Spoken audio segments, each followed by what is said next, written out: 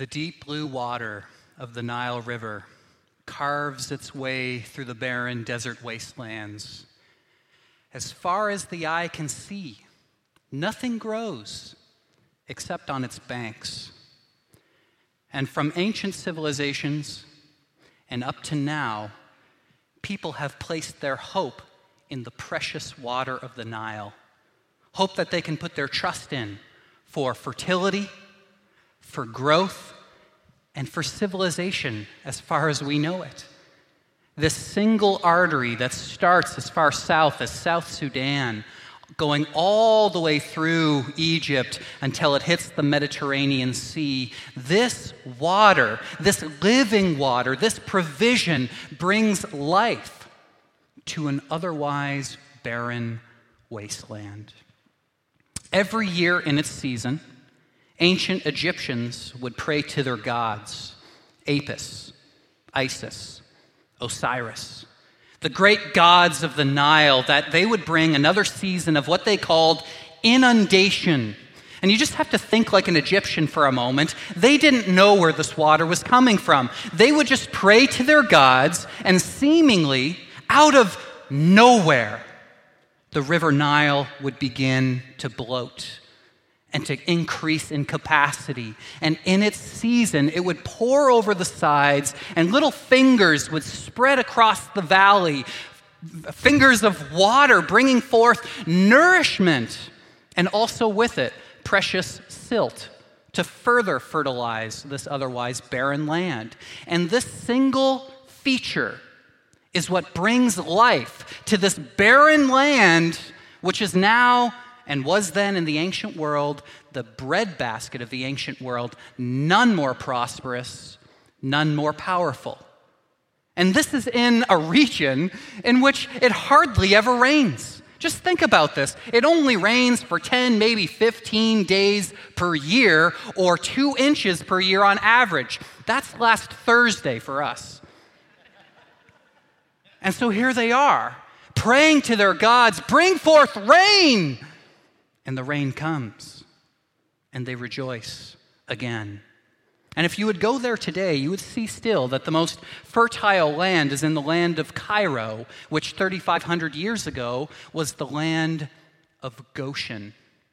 Take note of that. That word's going to come up again, the land of Goshen. And so the camera, it takes you there. There you see these tiny little homes, a little bit more extravagant than a hut, that has been made out of clay and mud, put together, laid out in the sun to bake, and then put together so that they can build these little homes. They're all built as far as the eye can see, hundreds upon hundreds, thousands upon thousands of people. And on this night, you look out across the Nile River as the sun is starting to set. There's a gentle northwest breeze that is carrying the smoke of the evening fires. And from this, we hear a voiceover. Just listen. Exodus chapter 1, verse 1. These are the names of the sons of Israel who went to Egypt with Jacob, each with his family: Reuben, Simeon, Levi, and Judah; Issachar, Zebulun, and Benjamin; Dan and Naphtali, Gad and Asher, the descendants of Jacob, numbered 70 in all. Joseph was already in Egypt. Now Joseph and all his brothers and all that generation died, but the Israelites were exceedingly fruitful. They multiplied greatly, increased in number, and became so numerous that the land was filled with them. And the story of Exodus begins. These 7 verses set the stage for what I believe to be the most famous story of redemption, the most famous story of love and of sacrifice that the world has ever seen. And so today we are starting in day 1 of our new series on the book of Exodus. But before we get too far, I think we need to ask ourselves a couple of questions. We have to ask ourselves questions like, what's going on during this time period? Why is it so important for us to understand? Why did God bring the people of Israel here, this tiny little group of 70, which bloats into a people group of 1 million, and before they leave Egypt, 2 million? And why, oh why, of all places, did God bring them to Egypt as an incubator, a greenhouse, before they enter into the land of promise?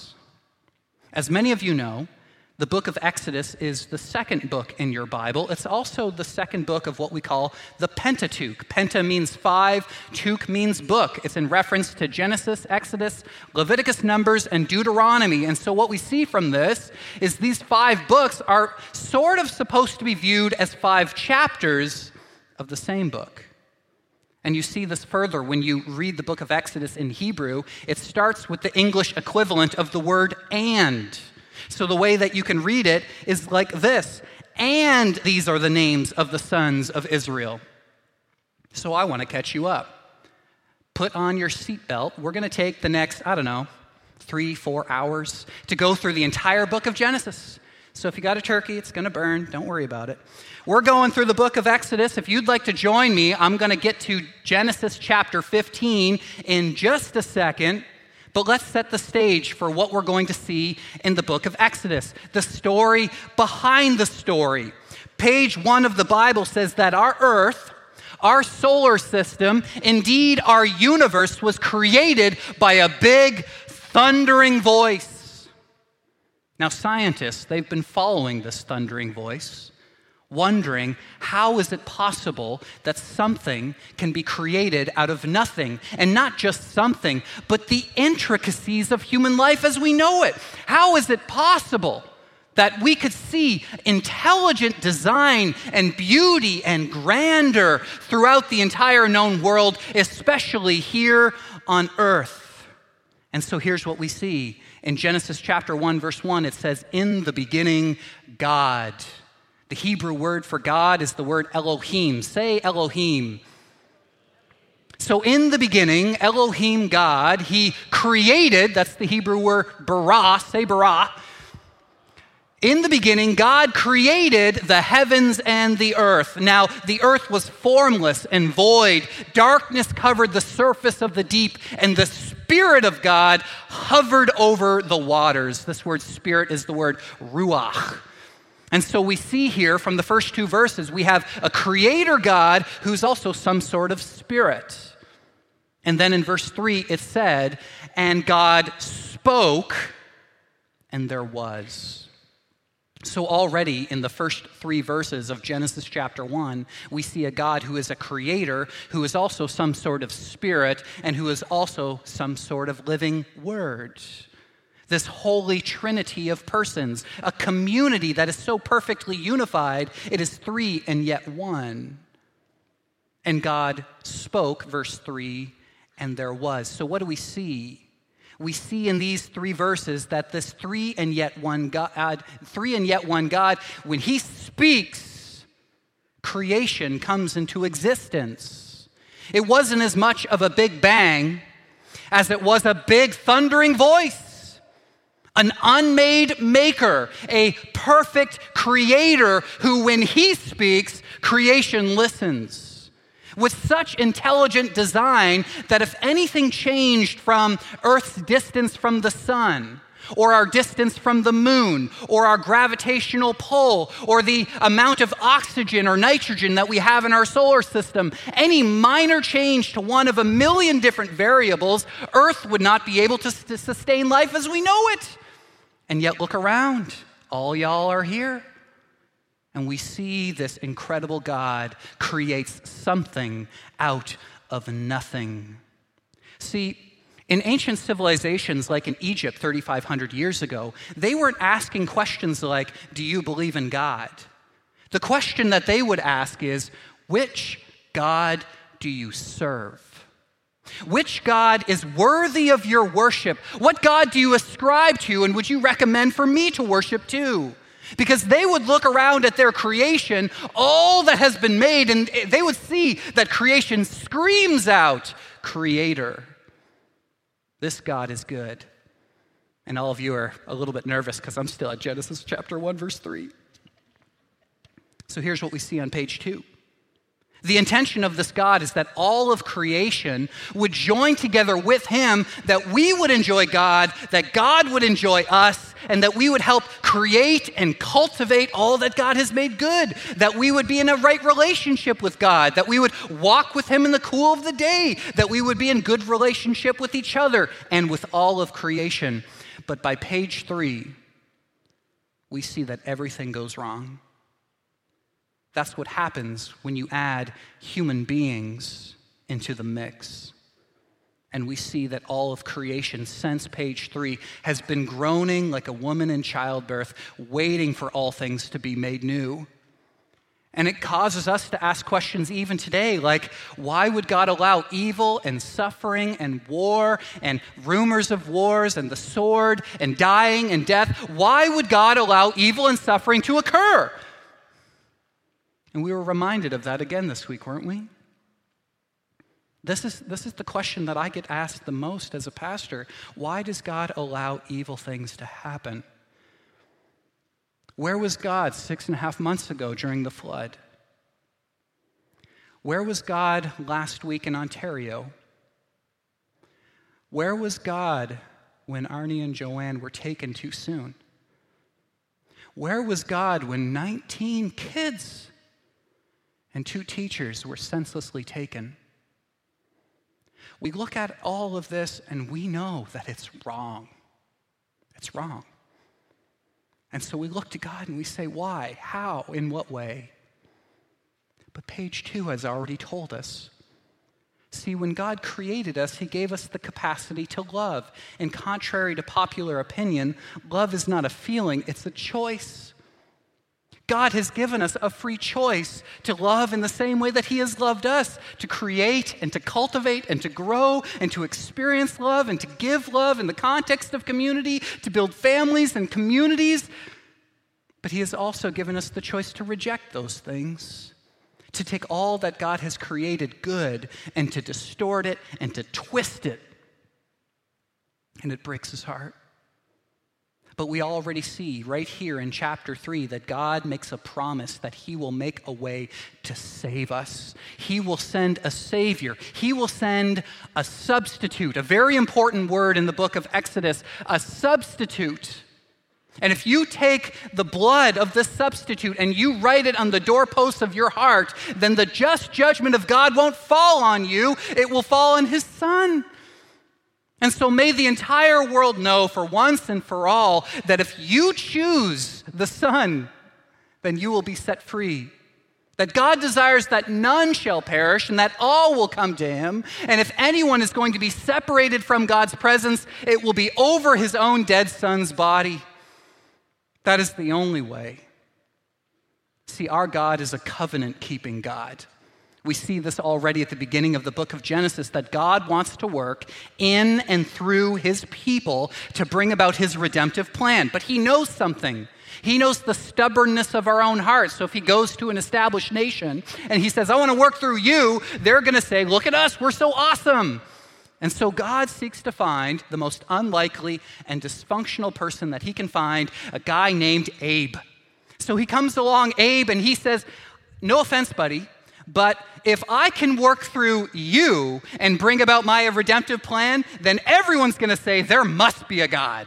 And Abraham's not offended. He says, yep, I'll come, I'll join with you. So he leaves his tribe, his people group, his land behind, and he goes and he follows God. And one night, God takes Abraham out of his tent and he says, look at all the stars in the sky, if indeed you can count them.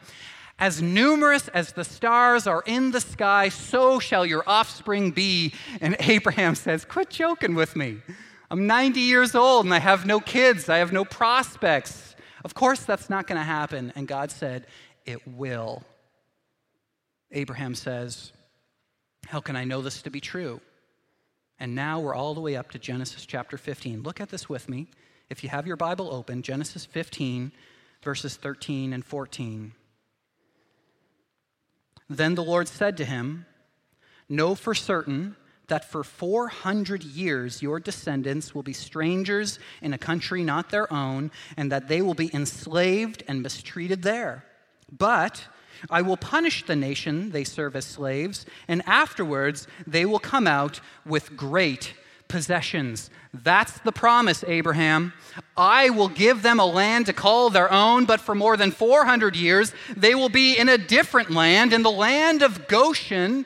But then eventually the land will enslave them, but I will have the victory, and all will know that I am God. And so Abraham, he has a son named Isaac. Isaac means laughter because Abraham's wife Sarah laughed at the prospect of having a child at the age of 90. Isaac had a son, Jacob, and Jacob eventually had 12 boys. They became the 12 tribes of Israel. Do you know what the word Israel means? It means to struggle with God. Not to struggle against, to struggle with. And what a fitting word that would be over the course of the many generations to come as they continued to struggle with God. And even for us today, because the Apostle Paul says, we Christians are the Israel of God. May that be an encouragement to all of us. God struggles with us as we struggle with him. The second youngest of the 12 brothers was a boy named Joseph. Now Joseph, let's just say he had very low EQ. He would go up to all of his 10 older brothers and he would tell them, "Hey, I just had a dream last night that one day you're all going to bow down to me." Big brothers don't like to hear that very much. See, Joseph was Jacob's favorite. And Jacob put a coat of many colors on him to show all the other brothers, all his other sons, who his favorite son was. So I kind of put the blame on Dad. And so he would take the 10 sons and they would work out in the field, but his youngest son at the time, he could just drive around with him in the pickup truck, take a look at things. You see the calloused hands of the older brothers and the soft hands, like the hands of a pastor for poor little Joseph. And so one day he comes out to just go and check on his older brothers so he could give a report back to Dad, so he could tattle on his older brothers. And the 10 older brothers finally said, "Let's get rid of this bum. Let's kill him." They grab him, they throw him in a pit. The fourth oldest, Judah, says, "We can't kill him," and he goes off for a while. Then they see an entourage of slave owners that are heading toward Egypt. They take their brother, they throw him into slavery for a couple pieces of silver, which, by the way, sidebar, is a reminder that a favorite son in the future will also be sold for a couple pieces of silver. And Joseph is sold into slavery in Egypt. And then the older brothers, they rip up the coat of many colors, they put the blood of a goat all over it, and they lay it before their dad, and they say, "It appears as though a wild animal has destroyed your favorite son." Dad has to live with that, and those 10 brothers have to live with the lie. Until a great famine hits all of the land. Nothing is growing. They've lost their water, they've lost their food, they're just on their last couple of meals. And Jacob goes to his sons and he says, "I hear that Egypt is the only place in the world that has been reserving food," almost as if they knew that this was going to come.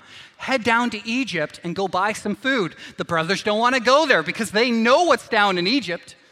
And so they kind of drag their heels. Dad says, "Get up and ride, go get some food." And so they make their way toward Egypt. And when they reach Pharaoh's palace, they stand there, and little do they know that for the last 13 years, God has been doing something miraculous with their youngest brother, Joseph.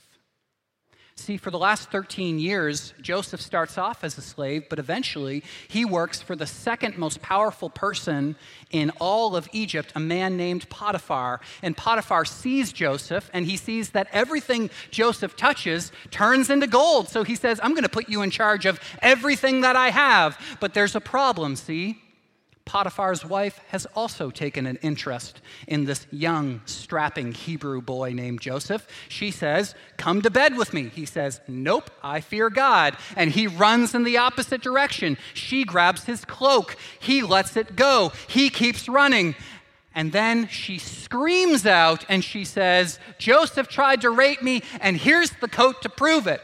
Sidebar, I just noticed this week, this is the second time a coat has gotten Joseph into trouble. My guess, this is just according to Justin, he never wore a coat again. That's just my guess. Sidebar. So anyway, he's thrown into prison. And there he stays for 2 years. The jailer takes interest in him because, again, everything Joseph touches turns to gold. And there he also has many dreams, and he interprets dreams, another gift that God has given him. 2 years pass. And then Pharaoh has an incredibly dreadful dream. He wakes up in his chamber in a nervous sweat. And his attendants come running in. They say, "Oh, Pharaoh, great king, what's going on?" He says, "I just had the craziest dream." "What is it?" "There I was looking at the Nile River. It was flowing. It was plentiful. It was pouring out over the sides. And there from the Nile came 7 fat cows, fatter than I've ever seen before. And they start grazing in the field." That sounds great. Yeah, but something else happened. Then 7 sickly cows, bony and gruesome and gross beyond what I've ever seen before, they come out of the Nile River, and they don't graze in the field, they eat the fat cows. Then what happened? Well, even after they ate the fat cows, they didn't get any more fat themselves. They stayed gangly and sickly and gross. Then what? I don't know, I woke up. And so Pharaoh, he takes all of his chosen officials. They come in and they try to interpret the dream, but no one is found to be able to do it. And so Pharaoh is angry and frustrated. He says, "Is there anyone in Egypt, indeed anyone in the whole world, who can interpret this dream for me?" And then Pharaoh's cupbearer, he says, "O king, Pharaoh, you remember when I did something just a little bit wrong and you threw me in prison? Well, there I met a guy named Joseph. He's in cell block 49. He's in your prison right now. He's good with dreams." So they go and they get Joseph. Joseph, he gets a haircut. He comes before the Pharaoh and he says, "Lay your dream on me." Pharaoh says, "I've been told you're good with dreams." He said, "Nope, but my God is. You got to know where this good thing comes from, but lay it on me." He tells him the dream, and Joseph interprets it. He says, the 7 years, or the 7 healthy cows, represent 7 years of abundance. In those 7 years, you will become more prosperous than any other Pharaoh in human history. And Pharaoh says, "I like that, fat cows." But immediately after that will be 7 years of famine, far worse than the world has ever known or will ever know. Pharaoh says, "What do I do?" He says, what you should do is take 1/5 of everything that you glean in the 7 healthy years of abundance and stockpile it so that in the 7 years of famine, you will be prepared. And not only that, everyone in Egypt and in the entire known world, they will come to you asking for food, and they will sell you their land, their deed, their title, their crops, their animals, their livestock, the clothes on their back, in order to get your food, and you will become even more rich. And Pharaoh says, "I like this guy. I'm putting you in charge of everything. You'll still have to report to me, of course, but everything else is under your command." And on this one day, these 10 brothers, they come into Pharaoh's court, and they bow down before none other than Joseph, just like he had predicted. And Joseph, he takes off his turban and he says, "It's me." And they go, "We're dead." He says, "No, what you intended for evil, God intended for good. Go and get your father and my father. Go get your family and come back to the land of Egypt." And so that's where the story begins. And then we pick up here at Genesis chapter 47. If you have your Bible, go there with me. Genesis 47, verse 1 to 6.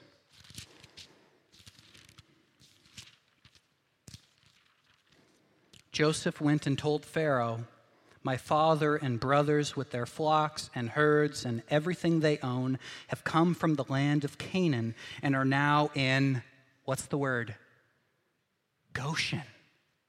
They're now in the land of Goshen. He chose 5 of his brothers and presented them before Pharaoh. Pharaoh asked the brothers, "What is your occupation?" "Your servants are shepherds," they replied to Pharaoh, "just as our fathers were." They also said to him, "We have come to live here for a while because the famine is severe in Canaan, and your servants' flocks have no pasture. So now, please let your servants settle in Goshen." Pharaoh said to Joseph, "Your father and brothers have come to you, and the land of Egypt is before you. Settle your father and your brothers in the best part of the land.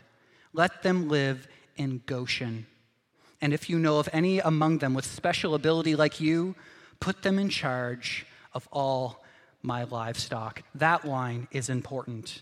If there are any more like you, Joseph, put them in charge of everything that I have. I have seen what God can do through you.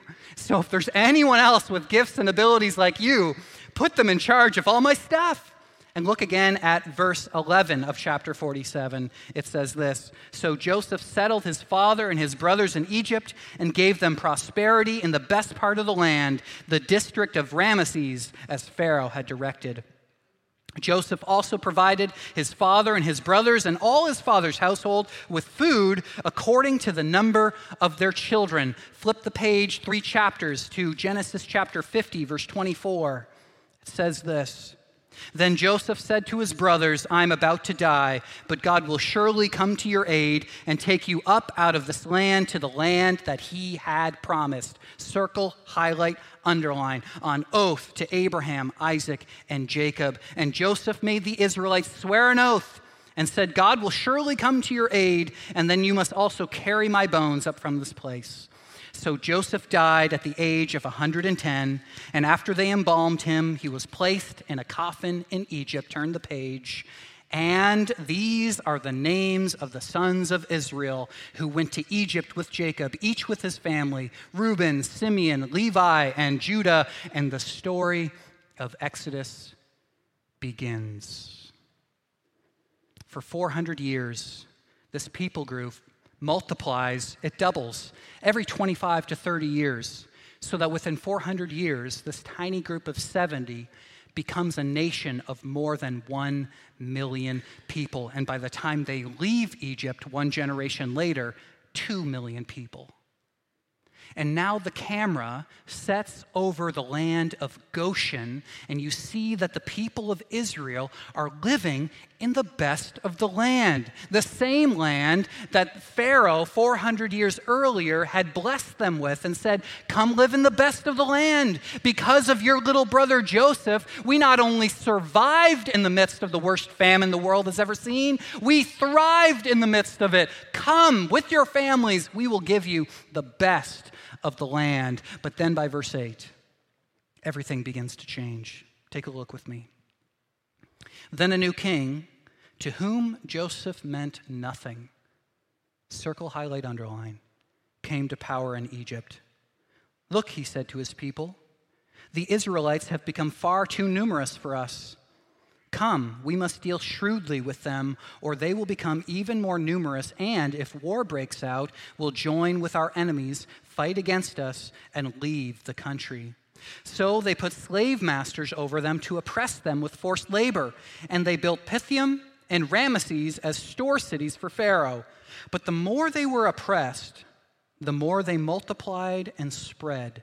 So the Egyptians came to dread the Israelites and worked them ruthlessly. They made their lives bitter with harsh labor in brick and mortar and with all kinds of work in the field. In their harsh labor, the Egyptians worked them ruthlessly." You know, I find this somewhat ironic that we see that Pharaoh 400 years ago and the people of Egypt, they repeatedly said to the Israelites, "You can have the best of the land. Come live in the best of the land. We want to give you the best of the land." In the very same place, this land that gave them hope and security and life and fertility, the very same thing that 400 years of putting their trust in is now the very same thing that has enslaved them. And so for the time that we have remaining this morning, here's what I want to do for us. I want to lay out for you some of the lessons that we can learn from Israel and its time in Egypt. And not only that, it serves as kind of a foundation for the things that we're going to learn in this series. What are the major themes that we're going to hear time and time and time again? Let's just review 4 of them very quickly. Here's the first one that I want to just lay upon your heart this morning. Don't put your hope in the things that you have, but in whose you are. Don't put your hope in the things that you have, but in whose you are. This can't be overstated. I have seen this so often as a pastor. You begin to place your value, your worth, your hope in things that can't sustain your hope, in your career, in your influence, in your relationships, in your marriage, in your RSP, in your field, in your friendships, whatever you have as that area of your life that you have just invested so much hope in, that unfortunately it can never satisfy your soul. So one of 2 things will happen. Number 1, you'll lose those things, and you'll begin to become angry with God that those things would be taken away. Or number 2, and I find this oftentimes even worse, you will gain more and more and more, and then you will further put trust in God's created things rather than in the Creator himself. And the things that you accumulate will begin to destroy your life. They will begin to own you and not you owning them. Either way, we have a lesson to learn. And here's Israel. They're living in the best of the land, but now the land is enslaving them. By the way, do you know what the word Goshen means? It means to draw near. Now here's the question. Draw near to what? Are they drawing near to the blessing? Or are they drawing near to the source of the blessing? Do you see the difference? And the same question is laid out before you, because there's nothing new under the sun. Yes, this is the story of Exodus that occurred 3,500 years ago, but it's also the story of us. And so the question that I want to lay out before you this morning is the same one. What are you drawing near to, Gateway? What are you drawing near to? And I don't want to give away the ending, but I'm going to. Do you know where this story is going to go? Eventually, we're going to hear it. Moses is going to say, "Let my people go." And then we're going to witness the 10 plagues. We're going to witness the parting of the Red Sea, the people of Israel walking through on dry ground, heading out into the wilderness for a season of learning. There they'll be for 40 years. Then they'll enter into the land of promise. And when they get to the land of promise, they'll make a promise to God. They'll say, "We will worship you here, and we will not put our trust in princes or in the things that we accumulate." And what do? They Goshen the land. They put their trust in the land. So much so that after a very short season, they're no longer worshiping God. They're worshiping false idols, and they're putting their trust in stuff that God has made good as opposed to the Creator himself. They're drawing near to the land, not to the source of the land, to the created things, not to the Creator of those things. And they go back out into the wilderness again. Back to Genesis chapter 3 all over again. And on the cycle ensues. All the way up to today. The same story over and over again, people.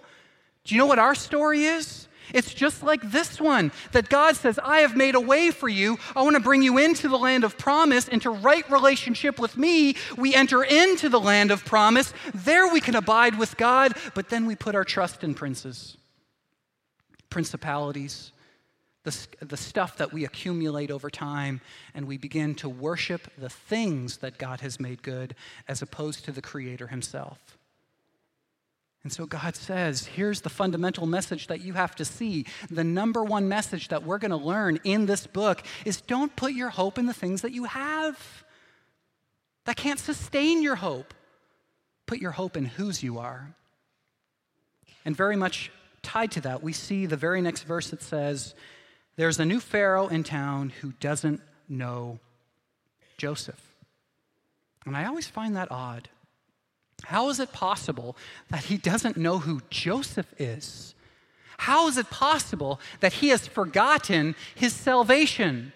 that Joseph, through the power of God, reveals what is about to happen, and without the action steps that Joseph has laid before them, Egypt would have laid waste and it would have ceased to exist. How is it possible that in 400 short years, he doesn't even know who Joseph is? He doesn't even know where his salvation has come from. But then it dawns on me, it's the same story for us. How often do we forget our salvation? How prone am I to do the same thing? And then we realize that where the story is going, we realize that Exodus is just a subplot to a far greater story. That one day, after 400 years of silence, a man named Jesus, a choice son, will come into the world, and there he will instruct the people of God to take his blood, the blood of the Lamb, and to put it upon the doorposts of their heart, so that when the just judgment of God comes, it won't fall on their head, it will fall on him. He says, put your trust in me. And so here's the second point I want to lay out before you. Don't forget your salvation.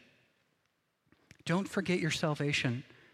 The same story is true of Pharaoh when he hardens his heart, as it is with Israel, as it is with us.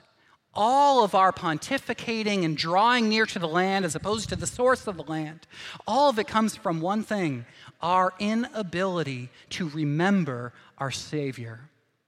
Our inability to remember our salvation and where it comes from. And when I live in a land of plenty, and I can turn on a tap and there's clean potable water, and the food is stocked in the fridge, and the hospitals are fully functioning, and the grocery stores are full, and money is in the bank, oh, how easy it is for us to draw near to the land and not to the source of all that God has made good.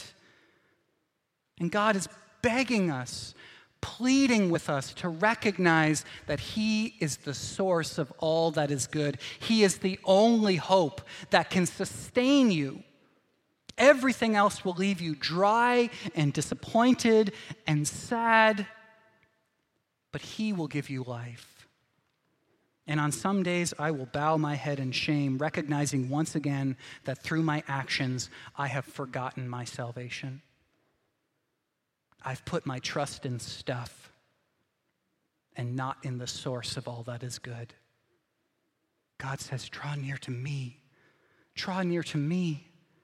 When you enjoy a good meal, a good glass of wine, and good company, it is meant to be a gateway into seeing God for who he is, the source of all of our provisions, the one who tenderly cares for his sheep. And that leads to number 3. Don't forget how your salvation comes. Don't forget how your salvation comes. I think this is perhaps the most important theme in the book of Exodus. And the best way we're going to see that is when we get to the 10th plague. Let me outline it for you today because I want you to have it fresh in your mind as we go through this series. The 10th plague is the plague of the firstborn, where the angel of death comes and he kills the firstborn of every household. Now, here's what we have to understand. The instruction of God is he tells them to take a hyssop branch, to pour it in the blood of the lamb, and to write it on the doorposts of their homes, which means their salvation is not tied to their ethnicity, their tribe, their race, or their moral ambitions. It is exclusively tied to whether or not any person has the blood of the lamb on their door. So here's what it looks like. If Egypt, any Egyptian, had the blood of the lamb on their door, the angel of death would pass over. If any Israelite had the blood of the lamb on the door, it would pass over. If any Egyptian did not have the blood of the lamb, it would go in. If any Israelite did not have the blood of the lamb, it would go in. The only way that they can be saved from the angel of death is through the blood of the Lamb. And then comes along Jesus when he meets John the Baptist. And what does John the Baptist say? Behold the Lamb of God who takes away the sins of the world. Jesus is the fulfillment of everything we're about to read. And we have to see it right on the front end as we walk through this book. And the fourth and final one I want to leave you with today is don't forget that you are called to be a living water in an otherwise barren land. That was the instruction of the people of Israel. Why did God leave them in a place called Egypt? See, Egyptians, for everything that they were influencers. Like, I just had the opportunity to go to Egypt and to see the pyramids. A lot of people are asking the question, how did they build the pyramids? But maybe an equally important question is, why did they build them? One thing we know about ancient civilizations, especially ancient Egyptians, is they were so longing to influence the world. And this is the incubator, the greenhouse upon which the people of Israel are witnessing something. And God says to them and to us, I'm calling you to be influencers in the world, not for yourself, not for your own military might, but so that others might see your good deeds and glorify God in heaven. That's what we see in Matthew chapter 5, verse 13. Jesus gathers his disciples and everyone who's listening, and he says this, I want you to be like salt in a world that needs flavor. I want you to be a city on a hill. I want you to be a light that shines brightly. I want everyone to see your good deeds, but when they see them, they won't glorify you. They won't say, wow, what an incredible civilization. They'll glorify God, and they'll see him for who he truly is. That's the desire of God. Each and every one of us plays a part. Do you know what it's like? It's like a flowing river in the middle of an otherwise barren wasteland. A wellspring of water that pours over, seeps over the sides, and little fingers spread across the valley below, nourishing the valley and bringing forth great fertility. You are called to be that in an otherwise barren land. And Gateway, I just want to share with you that I'm so proud to be one of your pastors. I have seen the way in which you have done this, the way that you have cared so deeply for your community, not just in the last 6.5 months, but the last number of years. Do you know that because of your generosity, you've helped raise more than $1 million for flood response just through Gateway? Do you know that when the mayor was asked by our premier, hey, we're coming down to Sumas Prairie for the first time. We just want to go and visit someone who's making a difference. Where do we go? Without question, he said, you got to go to Gateway. Do you know that because of your generosity, because of the way that you have stepped in, we have the opportunity almost daily to have conversations with people who ask questions like, why are you doing this? We love those questions. Thank you for being a wellspring of living water in an otherwise barren land. Thank you for being help and hope to those who need it so desperately. That is our calling. That is why we exist, so that we would be influencers and others would know that Jesus Christ is Lord. That others would know the hope, the firm foundation that we have in Jesus Christ. Let me pray for you. Heavenly Father, we thank you that you are a good and gracious God, one who draws near to us, one who Goshens us. And we ask, Lord, that we in response would draw near to you, not to the stuff that you've given us, that can't satisfy our soul, but that we would draw near to you, that we would enjoy you. And as we see this broken world and all of the sickness and famine and toil and sword, that we would be quick to grieve and quick to step in and to be help and hope to those who need it. We ask that by the power of your Holy Spirit, you would equip us for every good task. And we thank you, Heavenly Father, for the Lamb of God, Jesus, who takes away the sins of the world. We ask that we would stand on that firm foundation from day to day. Implant that hope in us, Lord. May we not just know it, may we not just hear it, but may we be transformed by it. We pray this in Jesus' mighty name. Amen.